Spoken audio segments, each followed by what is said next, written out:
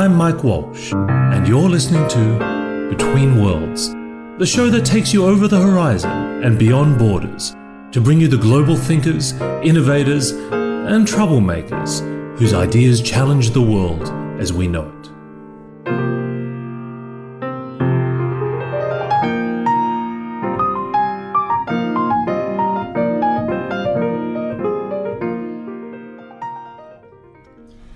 Well, it's a beautiful, fresh Los Angeles morning, and I'm having breakfast with none other than Light Watkins, who's an author, a speaker, and an expert on mindfulness. Light, I just realized it's been about 5 or 6 years since we last saw each other. Yeah, I think 7 years. It was in West Hollywood. You were here doing a speech, doing a talk. But I kind of feel like this is the picture of Dorian Gray. You seem to have got younger, and I'm kind of the painting that you've hidden away in a room somewhere that's aged. Maybe it's all the meditation. You know, meditation makes you younger.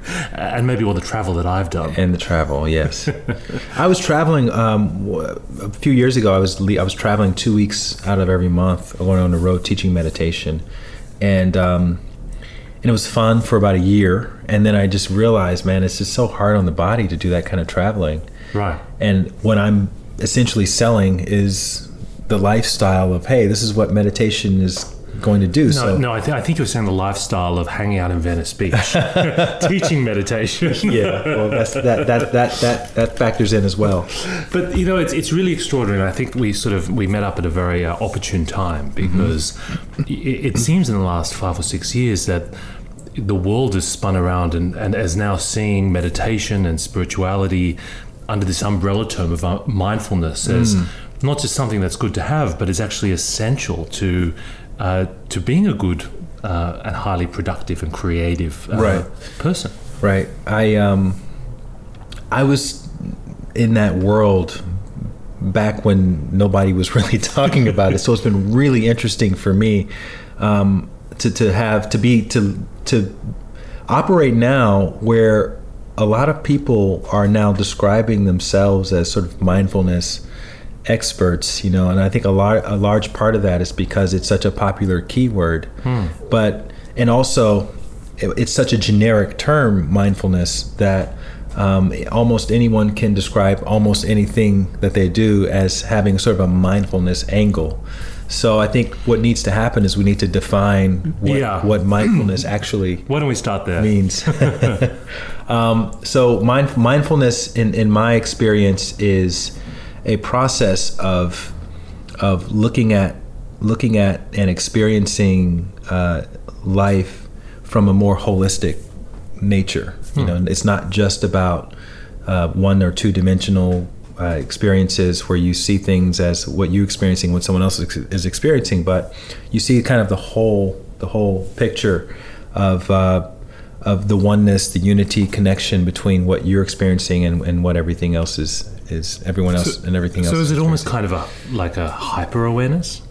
You could say that, yeah, hyper awareness. I would also sort of classify it as a uni-awareness, you know, kind of a oneness. So right.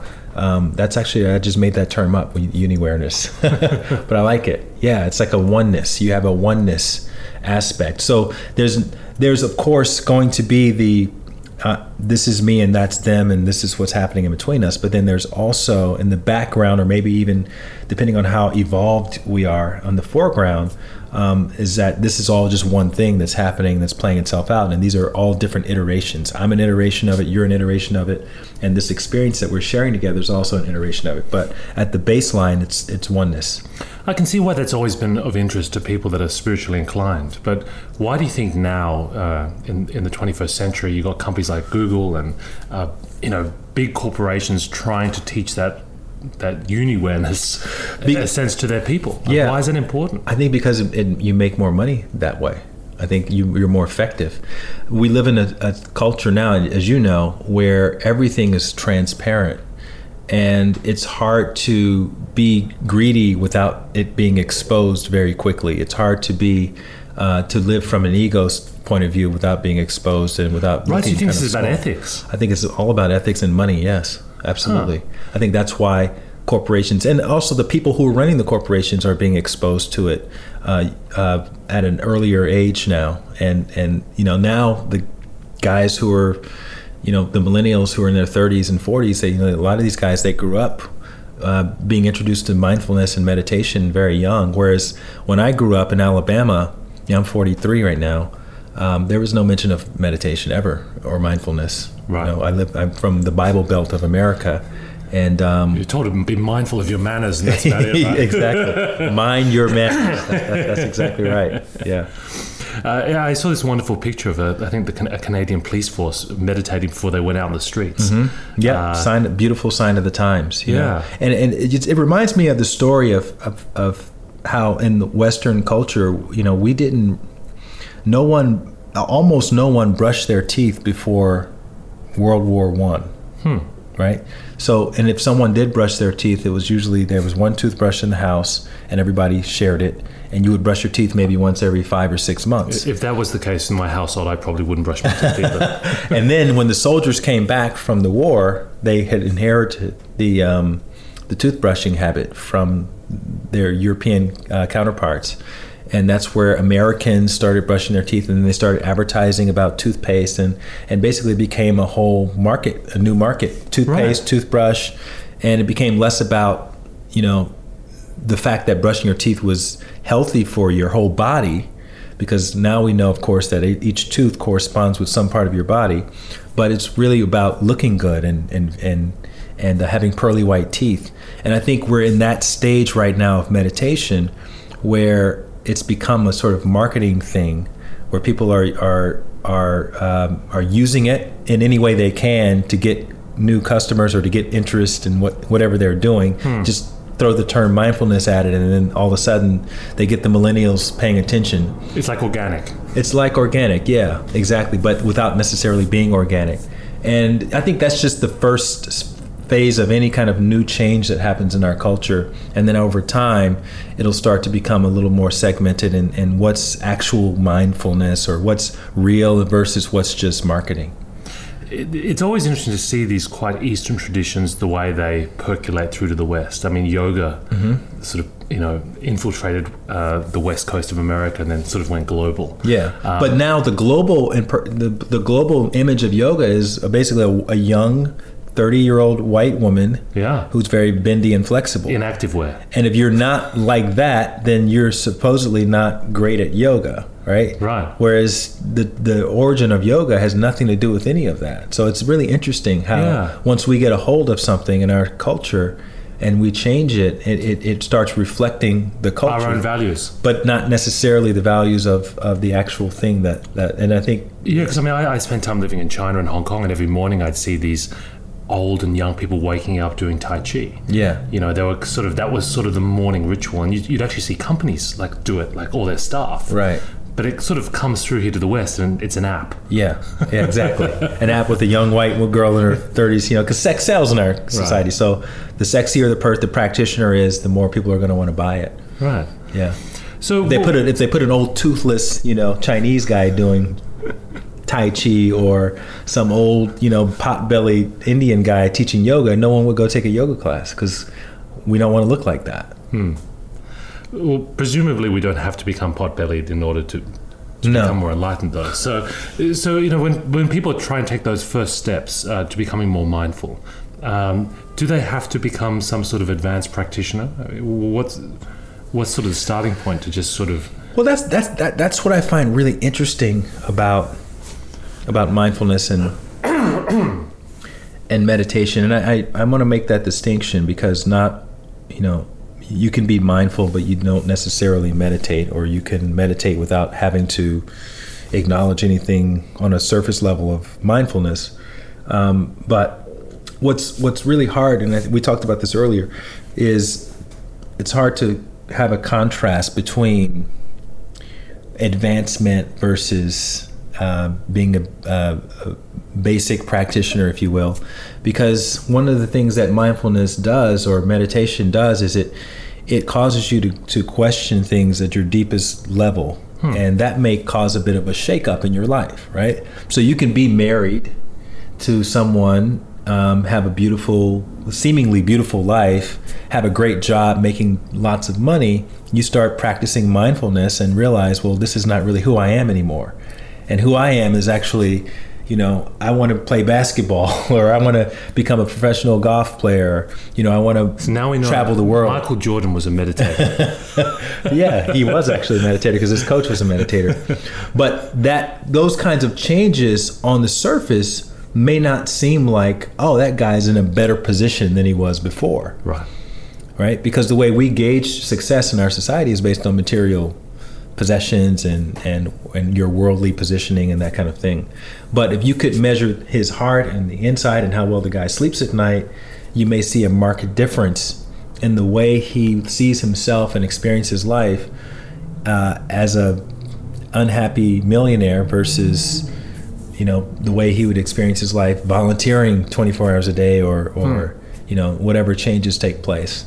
So it's challenging, but it's something that can only be experienced directly, which I love about it, because it makes it really hard to, it's not like you're yogi because you did a dance class and you put some pictures on Instagram and now you have 1 million followers and you're like this yoga superstar because you can go into a handstand. It's not like you can't fake it. There's no obvious manifestation. No, you can't fake it. Skill. No. But people can feel it when they're around you and they hear you. They can feel that if this guy is authentic or not, or this woman is authentic or not. And how do you attain that? Is it breathing? Is it mantras? There's so many different pathways. I think I heard that one group of scientists just studied someone who was staring at a dot on a wall. And that seemed to be quite effective as well. Well, there's an interesting study I read recently. It was I don't know the name of it. I just call it the piano study. And long story short, they had 3 control groups of people who did not have any experience playing the piano. And one group they brought into a piano room. Everyone sat at a piano. They taught them a single 5-fingered exercise. And they had them practice for 2 hours a day for 5 days. And at the end of the 5 days, they measured their brains to see if any changes were taking place in the part of the brain that's responsible for the motor skills for playing the piano. And of course, there was some sort of interneuronal connections that had hardwired related to piano playing after those 5 days. So the second group, they come in, they have them sit down, show them the same exercise. The only change in the instruction is, we don't want you touching the piano. Instead, we want you to visualize yourself playing the piano for 2 hours a day for 5 days, just practicing that exercise in your mind. And at the end of that 5 days, they measured them, and they found that they had the same changes in their brain as the people who had actually played the piano scales. Right. The third group, they had them come in to the room. They said, sit down at the piano, play whatever you want for 2 hours a day, and then we'll come back the next 4 days. So they invested the same amount of time, except there was no structure. They had no changes in their brain. So the conclusion from that study was that, there's definitely something to structure, and the mind is as powerful. Visualizing yourself, so there are a lot of visualization practices. But we respond to training. We respond to structure and training. Right. Yeah, structure and training. And that's been my experience. Like, I've dabbled in meditation for a long time before I started actually meditating with structure, and that's where I started to see the biggest changes inside. So I would say whatever path you choose, find some structure and potentially a teacher to show you what you're doing, and stick to that, and then you'll see the biggest changes. I noticed this in some other cultures. I've spent quite a bit of time in Japan, and one of the things I've always admired about the Japanese people is that whatever job they're doing, however small or seemingly meaningless, they'll turn it into a form of meditation. So you'll see the guy who's like, cleaning the balustrades in a building, and he's like doing it in such a precise, mindful, hyper-disciplined way. Or someone doing a tea ceremony. It doesn't matter what it is, but people take incredible pride, and they're very present with whatever they're doing. Yeah. So in a way, that part of the brain in the piano study you're talking about is being activated. And I think that's one of the biggest misconceptions in our society, is that we have this assumption that there are throwaway moments, right? Yeah. And my whole messaging is that there are no throwaway moments. So meditation is something that I teach, but it's really a tool to help you create experiences that you desire. And those experiences are found in the in-between moments. Like, all that fulfillment and happiness is in the in-between moments. It's not really about the big achievement.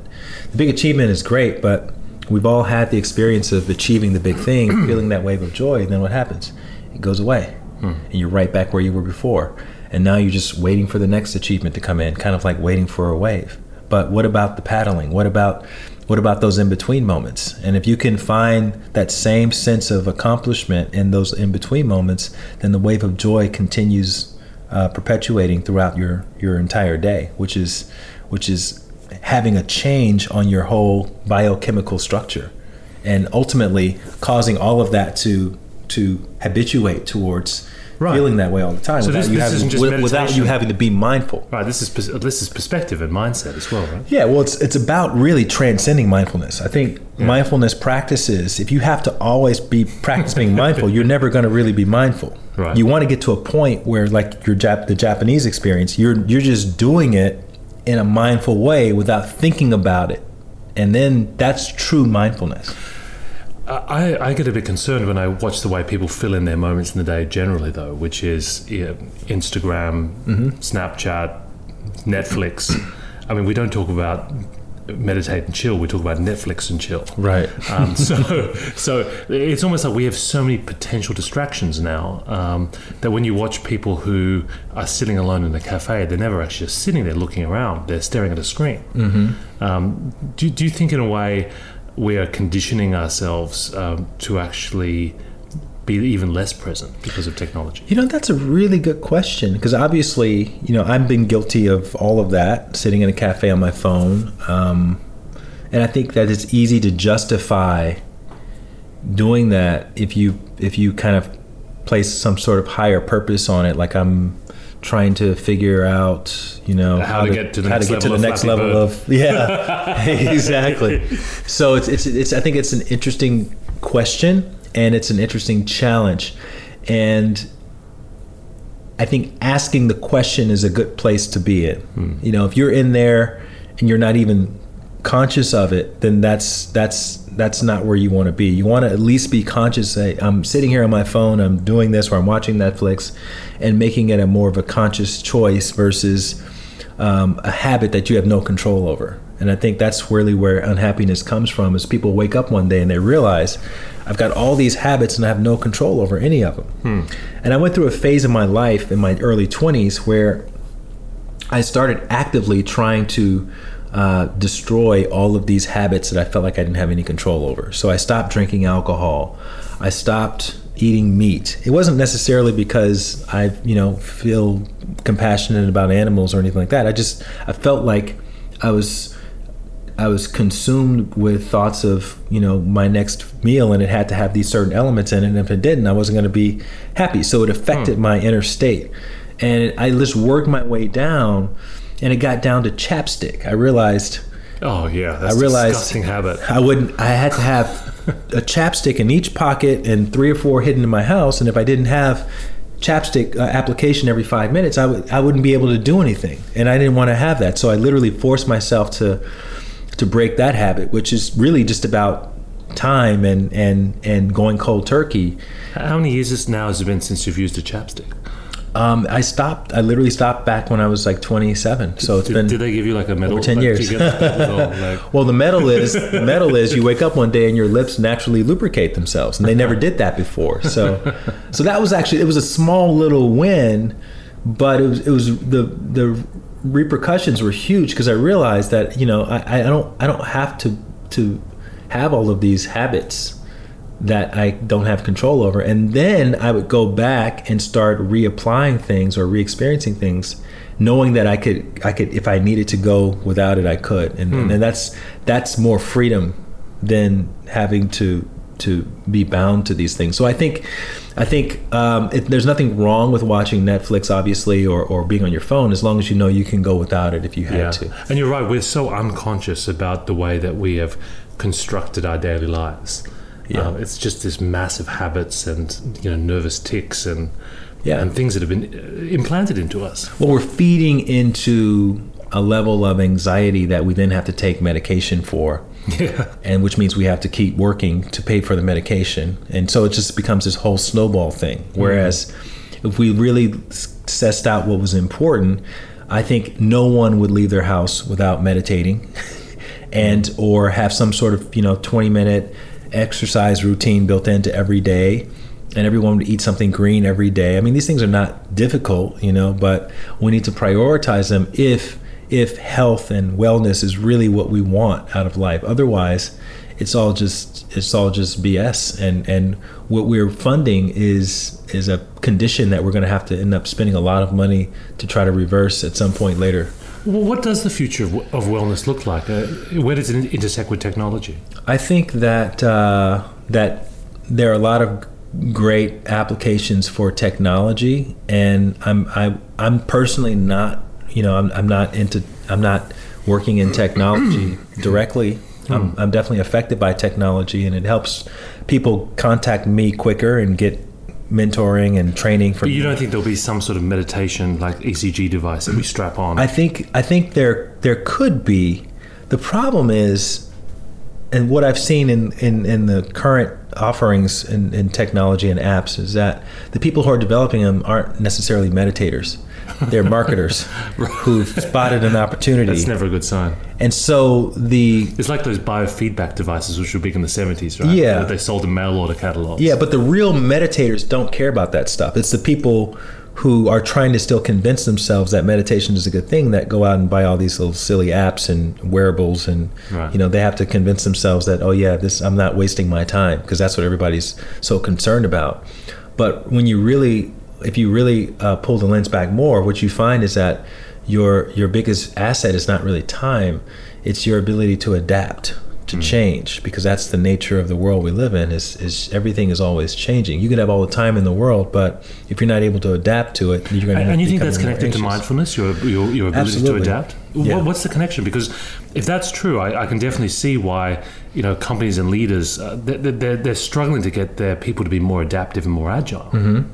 Yeah, so mindfulness again is like it's a holistic point of view, and so what that means is when things aren't going the way that you want them to go in, I think what we tend to do is we tend to become object referral, meaning it's the economy, it's our competitor, it's an employee that's not doing what we want to do, not realizing that our whole culture is reinforcing this unsustainable approach to life for the individual employees. We may be requiring them to work a certain amount of hours where they're not able to sleep properly, to show up and be present and be mindful. And so mindfulness as a corporation is really about looking at everything within that corporation and how they're all interconnected. Yeah, because when I'm being sequestered now to introduce wellness into companies, and people think let's just take some closet and turn it into a meditation room, but you can't.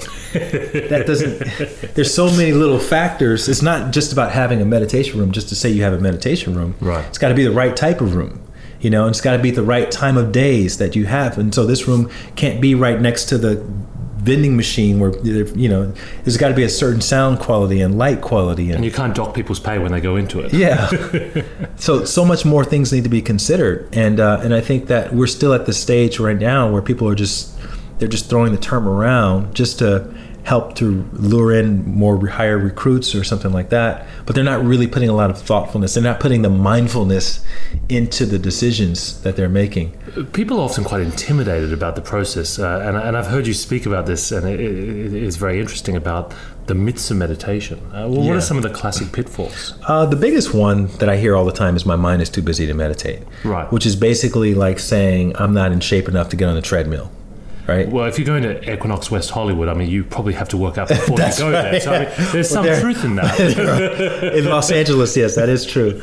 But in most cases, no. The treadmill helps you get into shape. Yeah.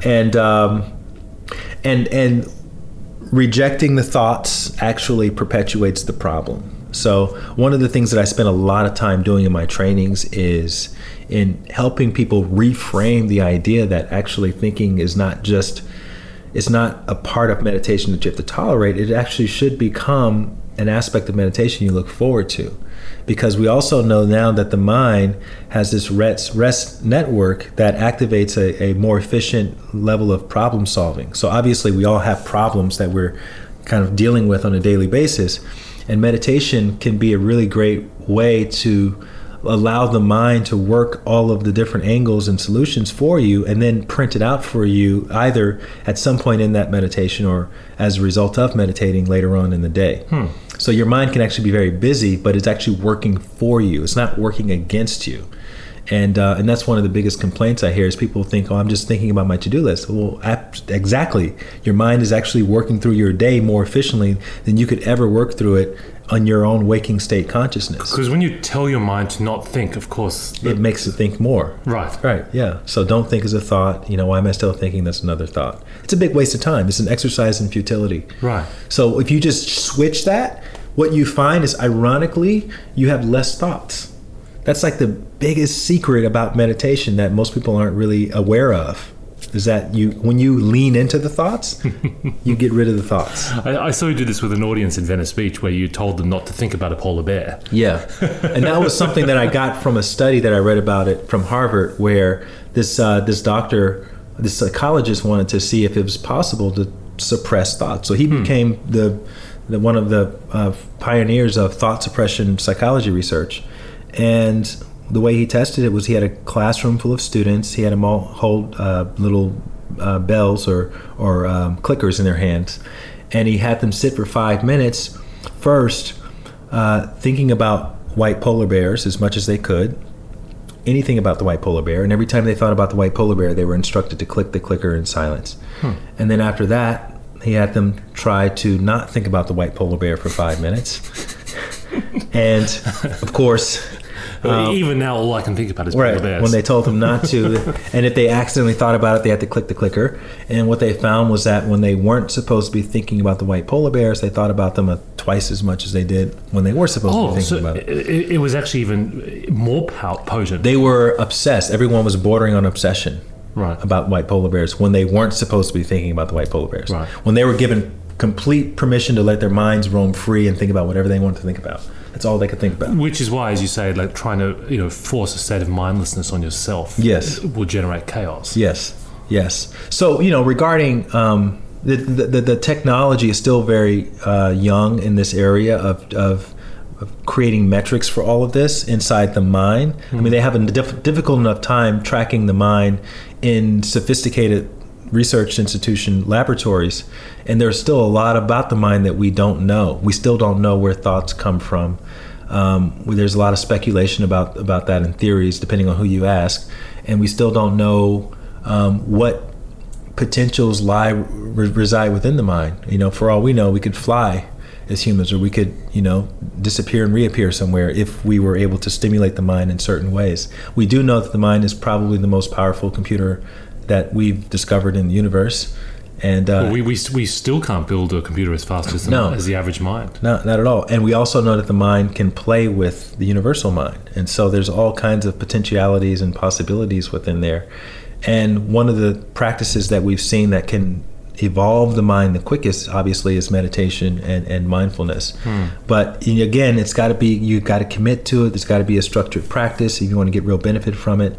And so it's a great time to be alive, because there's as a society, we've never embraced a practice like this as much as we're embracing it now. So the future is going to be amazing. Regardless of how people are wasting time now, I think we're going to see some pretty amazing things happen with human potential related to meditation. It's going to be the equivalent of the Roger Bannister breaking the 4-minute mile back in the 1970s or 80s, as far as the mind and meditation are concerned.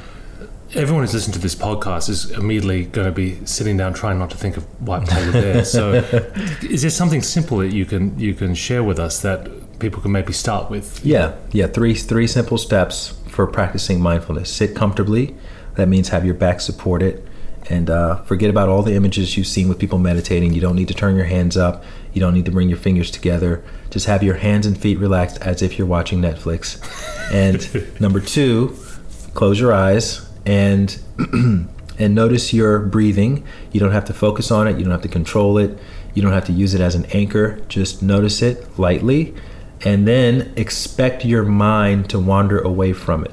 After only a few seconds, your mind is going to wander away to some other thought, and I want you to allow this to happen. Don't fight it. Don't resist it. In fact, look forward to it smilingly. anticipate it. And when it happens, you're just going to let yourself enjoy the experience, whatever you're thinking about. And then number 3, when you become aware that you're thinking, have no judgment around the content of the thought, because the content doesn't matter when it comes to meditation. This is a process oriented. So the process is you just return to your breathing, and that's it. And then you come back, you notice your breathing, and then your mind will get lost again, and you'll return to it. And then you get lost again, and you return to it. And this is really beautiful, sort of elliptical, loop type of thing that's happening between your breathing and your thoughts. And the art of meditation is to be as nonchalant and as indifferent as you can be around the content of your thoughts. Most amateur meditators make it all about what they're thinking about, and the veteran meditators, it's all about the process. Did you show up to the practice? Yes. Did you sit down for the entire time of the practice? Yes. Were you able to be indifferent during the practice? Yes. And then if you did all those things, then that was a good meditation. Thank you, Light. You're welcome. Thank you for being on the show and for sharing your wisdom with us, and it was great to see you. Absolutely. Thanks for inviting me. See you, man.